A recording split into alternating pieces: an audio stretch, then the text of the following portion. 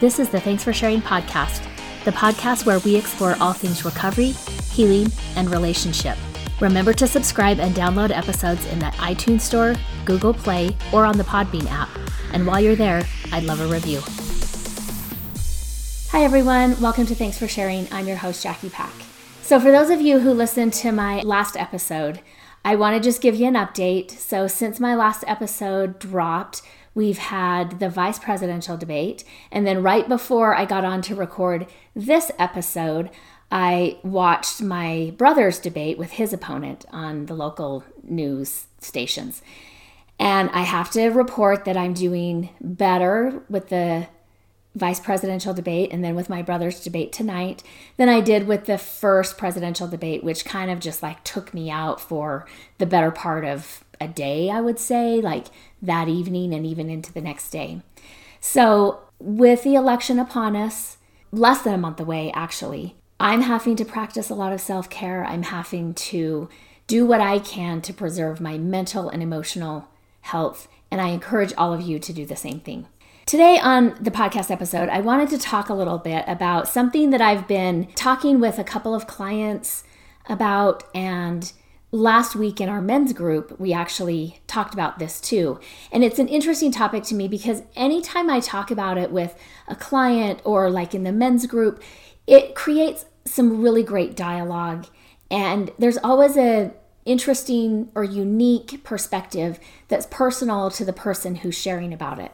So it starts out with the beginning of Anna Karenina by Leo Tolstoy. And the book Anna Karenina starts out with this quote. It says, "Happy families are all alike. Every unhappy family is unhappy in its own way." Now, you may have heard this quote talked about over and over. I can't remember if I was in high school, like my senior year of high school, or if it was actually in a college like literature class that I took when I first had to read Anna Karenina and came across this quote, "Happy families are all alike. Every unhappy family is unhappy in its own way." And it kind of stuck with me. Actually, when I first read it, it really struck me. And I wanted to know, like, what was Tolstoy talking about? Like, what did he mean by writing that line? Because I found it to be a fascinating and intriguing and also kind of a heartbreaking line. And I didn't even know what it meant for me, right? It struck me and I remember that line, but I wasn't even sure what it meant for me at that time. It can be ascribed to so many different things, right? But again, what exactly does it mean? If you've read Anna Karenina, then you will know that it's difficult to test the validity of this assertion that all happy families are alike, because we really don't encounter any happy families in Anna Karenina. I'm not going to do a spoiler alert or anything like that if you want to read the book. Also, just a side note, it is considered to be one of the most challenging books to read amongst classic literature. But most of the families in Anna Karenina are not happy families. And so, again, what exactly does that mean? Well, I think going back to that quote, happy families are all alike. That, to me, seems to mean that happy families share this common set of attributes, which leads them to be happy. Now, Tolstoy didn't necessarily define what happiness means, and I think that could be different for different people and different families. And then that last part, each unhappy family is unhappy in its own way, kind of speaks to the fact that there can be a variety of attributes that can cause an unhappy family. Now, it might be interesting to note that this concept, it's called the Anna Karenina principle. This concept, or the Anna Karenina principle, has been generalized to apply to several fields of study. For example, in statistics, the term Anna Karenina principle is used to describe significant tests. So there's any number of ways in which a data set may violate the null hypothesis, and only one in which all the assumptions are satisfied. It's also used by ecologist Duane Moore. He described applications of the Anna Karenina principle in ecology. Much earlier, Aristotle states the same principle, different name, and talked about, again, it's possible to fail in many ways. but it's difficult to succeed. It's used in the second law of thermodynamics. It's used in the theory of maladaptation. Again, there's many ways that the Anna Karenina principle is used, which I find interesting, right? This idea that there's a common attribute or common set of skills that make happy families happy. I will say when I was growing up, I was kind of on the lookout. I didn't know about Anna Karenina and I didn't know about this quote when I was young, but I recall knowing, right, I knew from a fairly young age that my family wasn't necessarily a happy family. And so I was on the lookout for happy families. And I remember watching several families in my neighborhood that we went to church with, and sometimes thinking, I would look at this particular family and I would think, oh, I think that they are a happy family. And then, over the years, at some point I came to realize like, oh no, they're an unhappy family like my family's unhappy. But again, I wouldn't say they were unhappy in the same way my family was unhappy. Or I would find maybe a husband and wife and I'd be like, oh, I think they have a good marriage. Only a few years later, they divorced. And then I was like, oh, well, I guess that wasn't a happy family. So again, it was this idea of like what I thought might be happy families or what I thought happy families look like. I learned by the time I was like a mid-teenager or older that I really didn't have an understanding about what happy families were and what happy families looked like. Now, I will say as I've gotten older and had a family of my own, I do think that I would agree with Tolstoy that there are certain attributes of happy families that make them happy. Now, if I were guessing at what some of those attributes are, I would say that there's some connection that happens in the family. I would say that there is some collaboration that happens in the family, that they kind of are a team and there's a feeling that we have each other's back. Whether, like I've known some families who are very musically gifted, right? Other families who love to play games. They may have some common traits that they all kind of connect around or bond around. But I think even the connection goes further than that, in that we care for each other and we talk to each other. Now, some of this reminds me when we talk about family roles. So back in, I think it was 1981, Sharon Weigscheider, I think that's how you say her name, she started to identify different roles in dysfunctional families. And she was I think she founded the National Association for Children of Alcoholics. And she's got a couple of books, has some literature out there, but she really started to put her finger on the various roles in dysfunctional families. Now, some of the main roles that she identified include the enabler, the hero, the scapegoat, the lost child, the mascot, the caretaker, and the peacemaker. Now, when she was writing about this, she said that, sometimes in family systems, there's simply not enough people in the family system for each family member to only have one role. And so sometimes there's multiple roles shared amongst family members, but they aren't necessarily contraindicating for each other. Like you're not going to have the invisible child as well as the hero. The hero is pretty prominent in the family and the invisible child isn't. So a lot of times they're going to pair in ways like you may be both the peacemaker and the caretaker, or the enabler and the caretaker, things like that, where they kind of go together. Now, I think another thing that we've learned about dysfunctional family roles is that they also tend to be set. So there's not a lot of movement among family members. If you have a role in the dysfunctional family that isn't necessarily one that's nice to have, and just as a side note, really none of the roles are nice to have in dysfunctional family settings. Even the hero, which tends to be kind of the one that we would think about like, oh, that's the nicest one to have in dysfunctional families, or at least that's what I think. I wasn't the hero in my dysfunctional family. So that one stands out to me at least. But I understand the pressure that's put on the hero that can be debilitating in its own way. And even while the hero may be successful and high achieving, it also comes with a cost. Each role in a dysfunctional family system has a cost associated with it.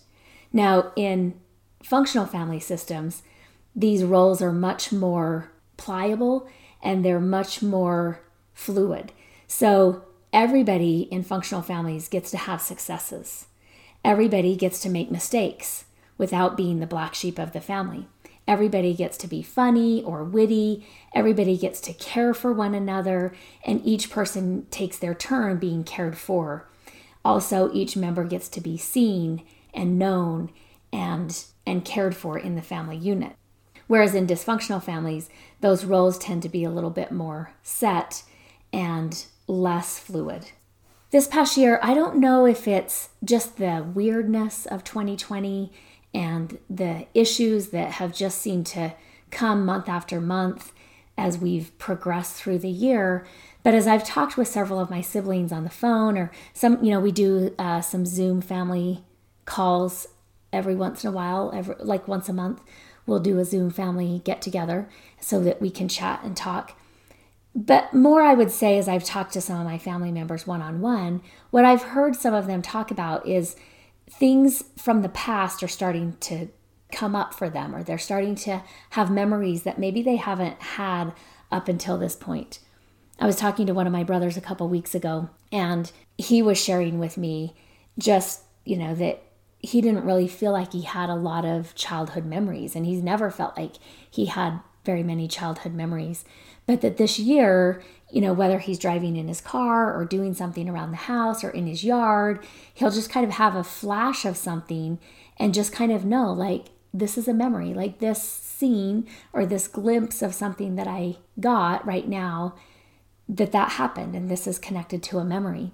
I've also talked with one of my sisters about some of our past family history, and her and I have kind of talked about and tried to put some pieces together from maybe what she knew or the role that she played versus the role that I played, and the access to information that the two different roles played, and kind of putting that together and starting to make sense, or more sense.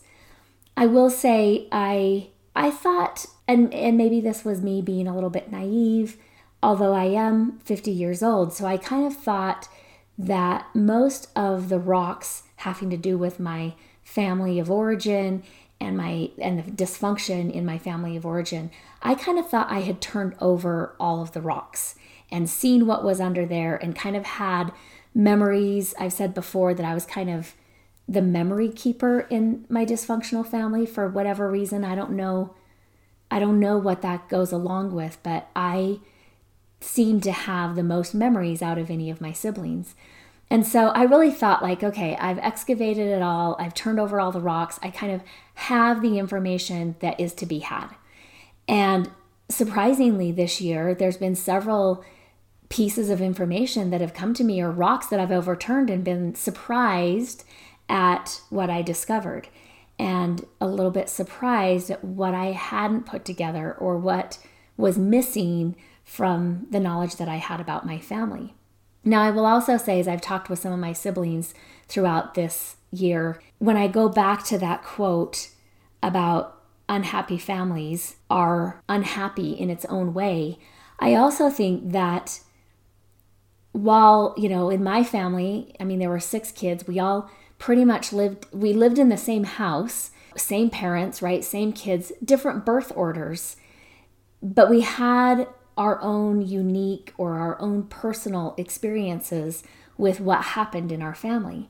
And so I think just that we can all maybe come from the same place, we can have the same, home story or family of origin story, and yet each one of us experienced that very personally and in a way that kind of isolated us. So we're experiencing dysfunction and we're experiencing the trauma, but we're experiencing it on our own, or experiencing it in its own way.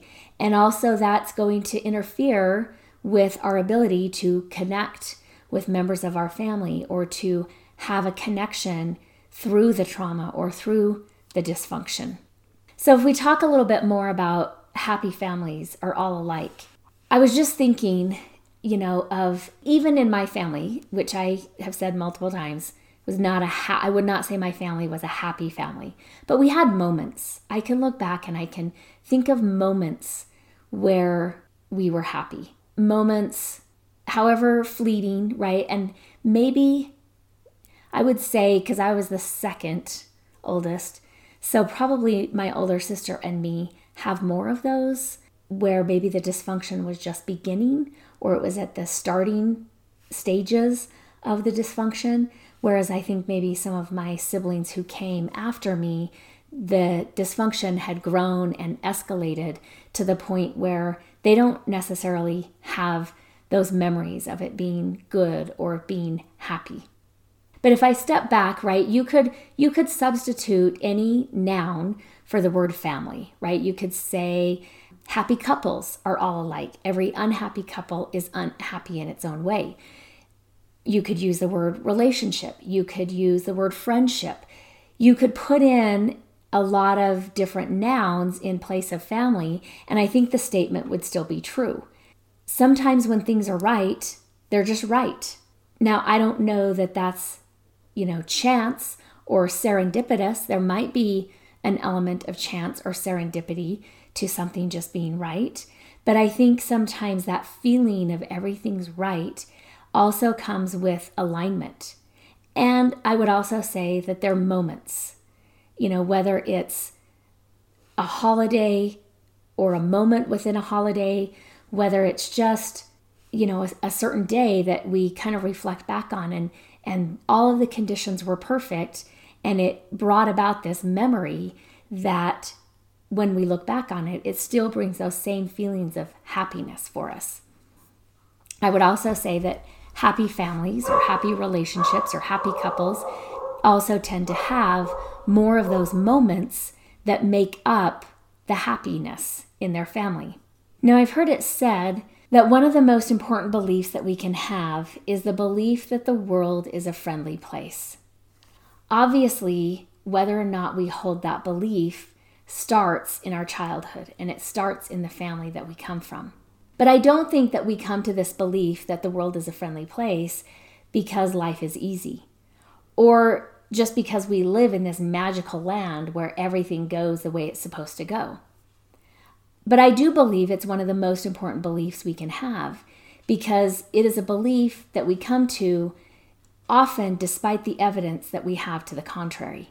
A client that I worked with years ago wrote this down, and it's always stuck with me about what she said. And what she wrote is this: each life is a collection of stories, our stories. The meaning of these stories will often be unclear. The cowboy standing on the dusty trail may wonder to himself, did I find a rope or lose a horse? Often we will wonder what the meaning to our own stories is. The great part about this, though, is that each of us has the opportunity to interpret our own story. One of the things that I've learned is that in every lesson and every experience are the seeds of inspiration or exasperation. We get to choose. We can add up our experiences to create a story of injustice and pain, which we will have plenty of data on, or we can take the very same experiences and organize them to create meaning, to inspire gratitude, and to develop our character and our integrity. Eleanor Roosevelt said, "You can gain strength, courage, and confidence by every experience in which you really stop to look fear in the face. You are able to say to yourself, I lived through this horror. I can take the next thing that comes along." I think it does take courage to live a good life. And I think that's even more true for people who grew up in unhappy families and experience that unhappiness in their own way. It takes courage to make meaningful connections, especially when those meaningful connections don't seem to be in your nature because that's not the family you grew up in. Now, I'm not talking heroic acts of courage that it takes to live a good life, although, those heroic acts of courage are inspiring and they're often performed by just regular people. But I'm talking about the courage that it takes to say, I'm sorry, The courage that it takes to say, you were right. To admit we made a mistake and that we're imperfect. The courage to say, I don't know. Or, I've been there. I've done that. I think it takes courage to be the first one to say, I love you. To look another in the eye and express what we are feeling. The courage to let others see our vulnerability. And the courage to believe that despite our failings, and despite our imperfections, we are worthwhile individuals worthy of love and belonging. Now, they also say it takes a village, and I totally believe that it does. I also think it's important to believe that the village isn't an angry mob out to get us. If somewhere along the line we learned that we cannot rely on other people, or that other people will take us out, we're going to have to work on that belief so that when the village comes for us or when the support reaches out, we see it as a bid for connection. We see it as a helping hand instead of the angry mob. I think it's also important to believe that there are people out there who have been bruised and broken in their own journey through life. And maybe it's been in their own way, but they can be supporters to us. And likewise, we can be supporters to them. They can be part of our team that cheers us along, supports us in our difficulty, and sometimes drags us along in our own journey.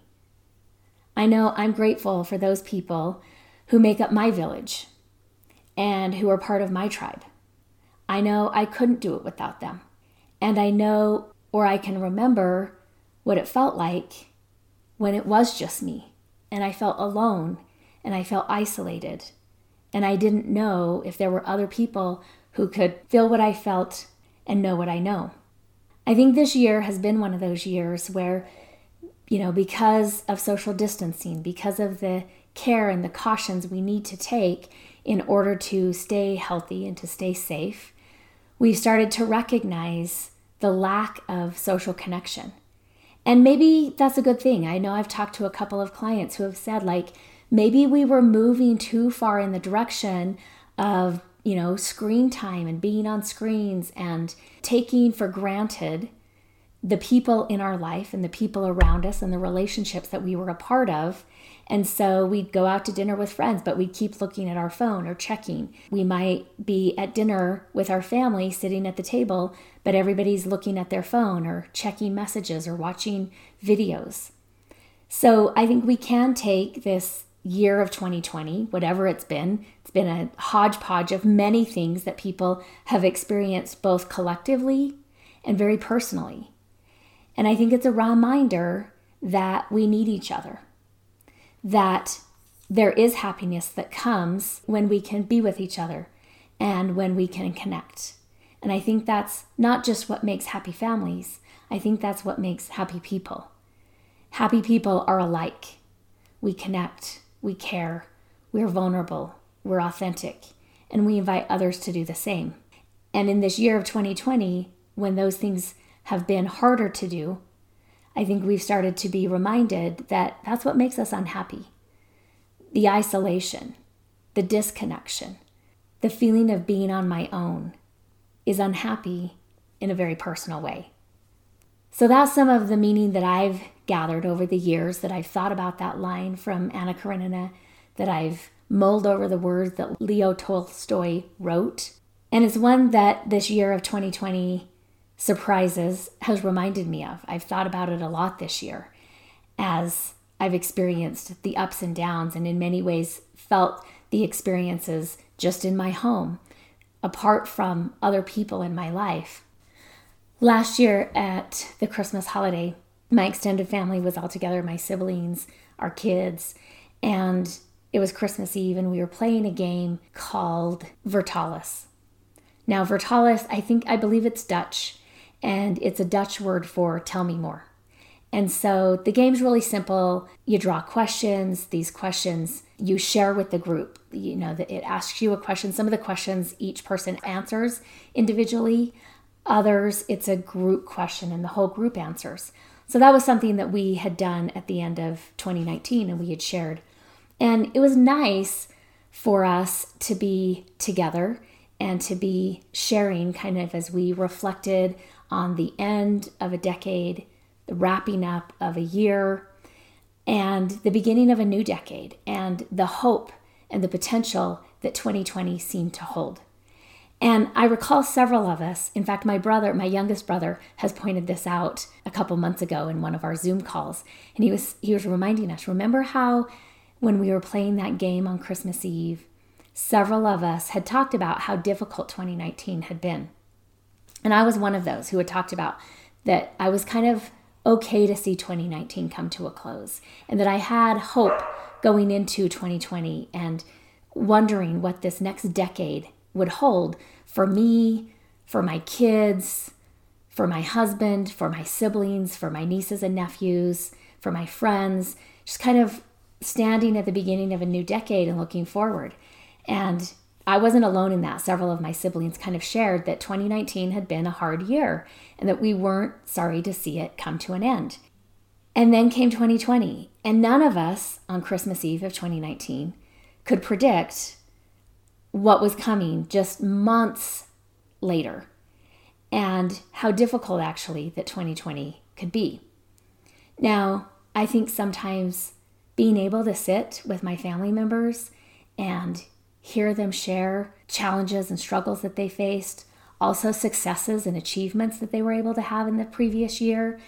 Several of my nieces and nephews that were a little bit older, like even some of the 10-year-olds wanted to play the game and sit with us. Some of the younger kids, were just off doing their own thing, playing with their Christmas Eve gifts. But it was nice because from a varied age of my siblings down to some of my younger nieces and nephews, we're all able to listen and to share and to ask questions and to hear what was going on for people. And I think that connection at that time helped us when the challenges and the struggles of 2020 started. And it's one of the things that I look forward to. I don't know what the holidays are going to look like this year. We may not be able to gather in a large group. There's around 30 of us when we all get together. And we may not be able to really gather in a large group for the holidays.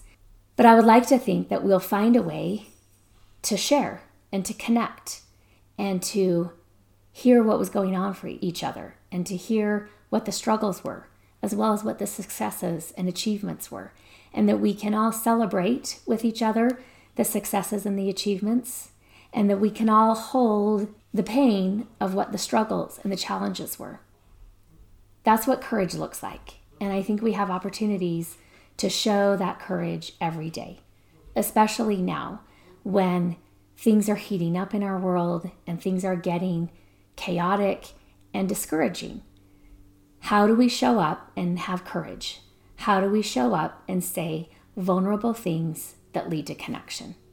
That's what I'm going to be working on as I head into the last quarter of 2020 and the beginning of a new year. That's what I hope you'll work on as well. At the end of this episode, I want to remind you that your story matters. Remember, there's something meaningful in every chapter. Don't wait to share your story until it's finished. Until next time, Jackie. The Legal Stuff. This podcast is solely for the purpose of information and entertainment and does not constitute therapy, nor should it replace competent professional help.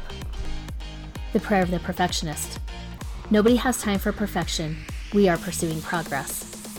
Help me to remember the only step I need to focus on is the next right step for me. Help me to remember that life is a journey. Help me to be able to separate all that I am learning from all that I have to do. Help me to remember that I am not alone. I can ask for help. Help me to strive for frequent awakenings, not mastery. I am enough. Amen.